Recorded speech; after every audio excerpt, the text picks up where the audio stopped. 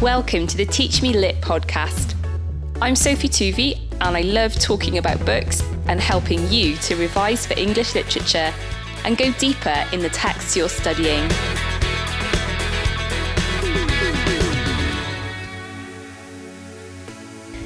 North and South and the Victorian Crisis of Faith. Now, I'm going to talk a lot today about this Victorian crisis of faith and religion in the 19th century because it's so important for understanding North and South as a novel. Now, you may be aware that within the 19th century there was new scientific movements such as Darwin and his theory of evolution, which created a sense of split between science and religion. And this did cause a crisis of faith as a lot of, not just in England, but generally in Europe, people started to doubt the authenticity of the Bible, particularly the book of Genesis with the story of creation in 6 days. People began to question those kind of foundational doctrines and begin to try to look at the world very differently through the new science of geology and, dating rocks and the history of the earth, the age of the earth, and trying to marry that with what they knew of the world, and discovering a little bit of a conflict with religious passages that talked about the creation. So you've got, generally speaking, a sense in which the world is changing, science is moving forward, and people don't know how faith fits with that. And you've got writers like Matthew Arnold talking about the sea of faith receding, and the sense in which, for a lot of people in this era, science was becoming the new faith, the new sort of belief people were living by. But at the same time, it was assumed in the Victorian era, in respectable society, that you would be a Christian. And the Victorians were very much held up by the Church of England. The Church of England embodied everything about the Victorian era in terms of their rigidity of doctrine and respectability. So you may remember back in the Tudor times when Henry VIII wanted to divorce his wife, Catherine of Aragon, the Church of England was established. Now, it wasn't just about Henry's divorce. There was a general movement called the Reformation that had started in Germany with Martin Luther. And there was just a growing number of people who wanted the Bible to be in the ordinary language of the people rather than Latin. And there was also a growing desire for people to establish faith on the grounds of what the scripture taught rather than some pope in Rome. And so Henry VIII just sort of happened to be there at the right time, I suppose. A lot of this movement was going on, and so in England we broke away from Rome, broke away from the Catholic Church and established the Anglican Church in the Church of England. Now, when this happened, the 39 Articles were written as the doctrinal statement of the Church of England. So they were written by Archbishop Thomas Cranmer in 1553. And these 39 Articles really sum up the basis of Protestant Christianity. So the Bible being the source of doctrine, salvation being through the work of Christ, not by man's own good works, and the limitations of the authority of the church. In other words, the church couldn't make up doctrines such as purgatory, which were not in scripture. So the 39 Articles from the time that the church was founded were very much the basis of religious life. But there were a growing number of people by the 19th century who disagreed with these 39 Articles. They still called themselves Christians, but there were aspects of the 39 Articles that they did not agree with. And these people are called the nonconformists. So you've got lots of different churches emerging from before the 19th century, really. You've got the Methodists, you've got the Quakers, you've got the Presbyterians, the Baptists, and the Unitarians. You've got lots of different sections, if you like, of the church, which are non-conformist because they don't necessarily agree with the 39 Articles. Now, this could be for two different reasons. One reason could be because they're more liberal than the 39 Articles, and that would be the case in the Unitarian Church. The Unitarians didn't believe in the Trinity. They didn't believe in hell. They didn't necessarily believe that salvation was limited. Instead, they had a more kind of broad view that God was going to save everybody. But they could also be dissenters could also be dissenting because for them the 39 articles maybe didn't go far enough. So you've got Baptists disagreeing about the role of baptism, for example. So you've got lots of different reasons why people are nonconformists. But it's true to say that there's a social dynamic here which is important for us to understand, which today perhaps we wouldn't. Because in those days the Church of England was the exclusive church in England in terms of precedence, this meant that all of the kings and queens were part of the Church of England. Obviously, that is one of the roles of the monarch, is to be the head of the church.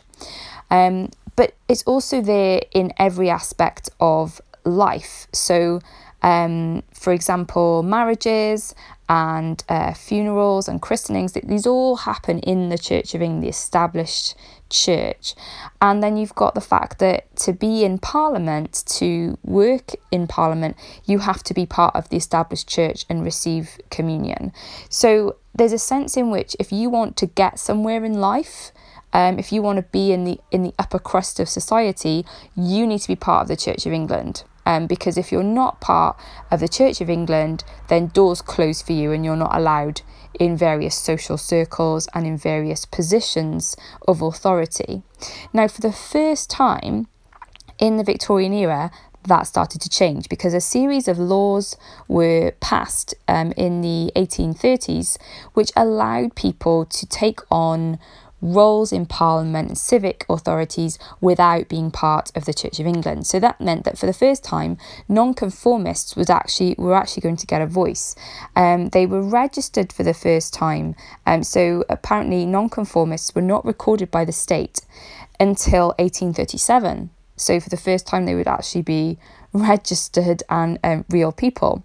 So you've got a sense in which, even though the Victorians still viewed the Church of England as, the right church, if you wanted to be respectable, there was a sense in which there was a growing voice for the dissenters and a growing focus on them. Now, a key thing to understanding the whole novel of North and South is that the clergymen of the Church of England subscribed to the 39 Articles when they took office. That was a foundational thing they had to do. And the reason the whole novel, North and South, the plot even happens, is that Mr. Hale decides to resign because basically he has to sign a renewal agreement that he agrees with the 39 Articles, and he finds with his conscience that he can't do it.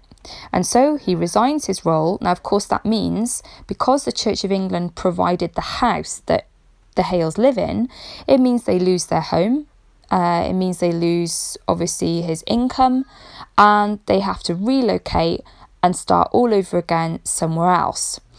Now, if this wasn't stressful enough, they've also got this sense of social scandal in what they've done. Okay, because lots of people would be asking questions, why has Mr. Hale left the Church of England? Has he done something wrong? Has he done something scandalous? Has he lost his faith? And all of these things surround the Hale family as they move to Milton. Now, Mr. Hale makes the decision to go to Milton because he wants to do tutoring and his friend is going to help him set that up. But there is the sense in which people are whispering about them when they arrive. There's a shroud over the whole family. So not only have Margaret and her mother and father lost a lot of their income, they've also lost status as well, because being a clergyman of the Church of England had a certain status, and now by voluntarily resigning that, they've lost that status, and there's a cloud over their names as well. And this is why Margaret and her mother are so shocked at Mr. Hale's decision. They're shocked that perhaps he's lost his faith, even though he still wants to be a Christian, perhaps living out his faith in a more liberal and private way. They're shocked that he won't sign the Articles because to them they are so basic for Christianity. But they're also suffering from the stigma of what he's done socially. And so that those two things really come together to understand what happens in the novel. Now, you can read a little bit more about Victorian controversies over the 39 Articles, because this is certainly not anything unusual.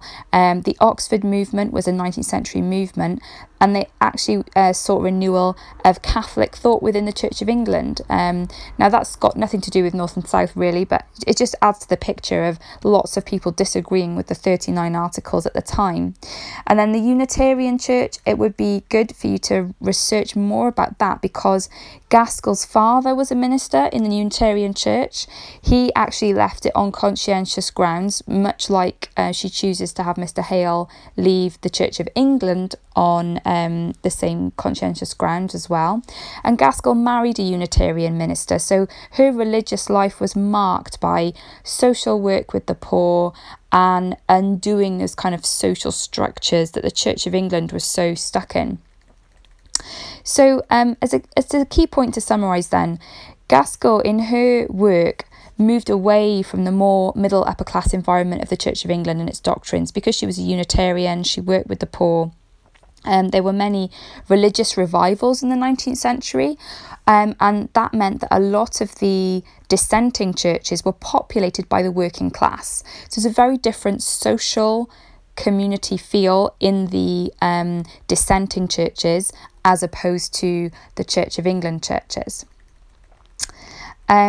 It's also important to look at the kind of spectrum of faith that Gaskell includes in her book, because she also includes the character Bessie Higgins, who is a devoted Methodist and quotes the scripture all the time. She's, if you like, someone who would have been converted under a revival, such as under the teaching of someone like John Wesley, who was travelling around the country, speaking in fields, and hundreds and thousands of people from the working class were going out to hear him, to hear a message that was more for them than anything anyone in the Church of England was saying at that time. Fundamentally, Gaskell's novel North and South is all about acceptance and reconciliation, not only for religious differences and conflicts, but also for class conflict and, say, the manufacturers versus the working people. So these kind of religious crises of faith and conflicts form an important contextual backdrop to North and South that is fundamental to understanding the novel. If you've enjoyed this podcast and found it helpful, please hit subscribe and share it with a friend. You can find me on Instagram and Twitter, just search for Teach Me Lit. I'm always open to requests, so if you want me to talk about a text you're studying, get in touch. Thank you for listening. See you next time on the Teach Me Lit podcast.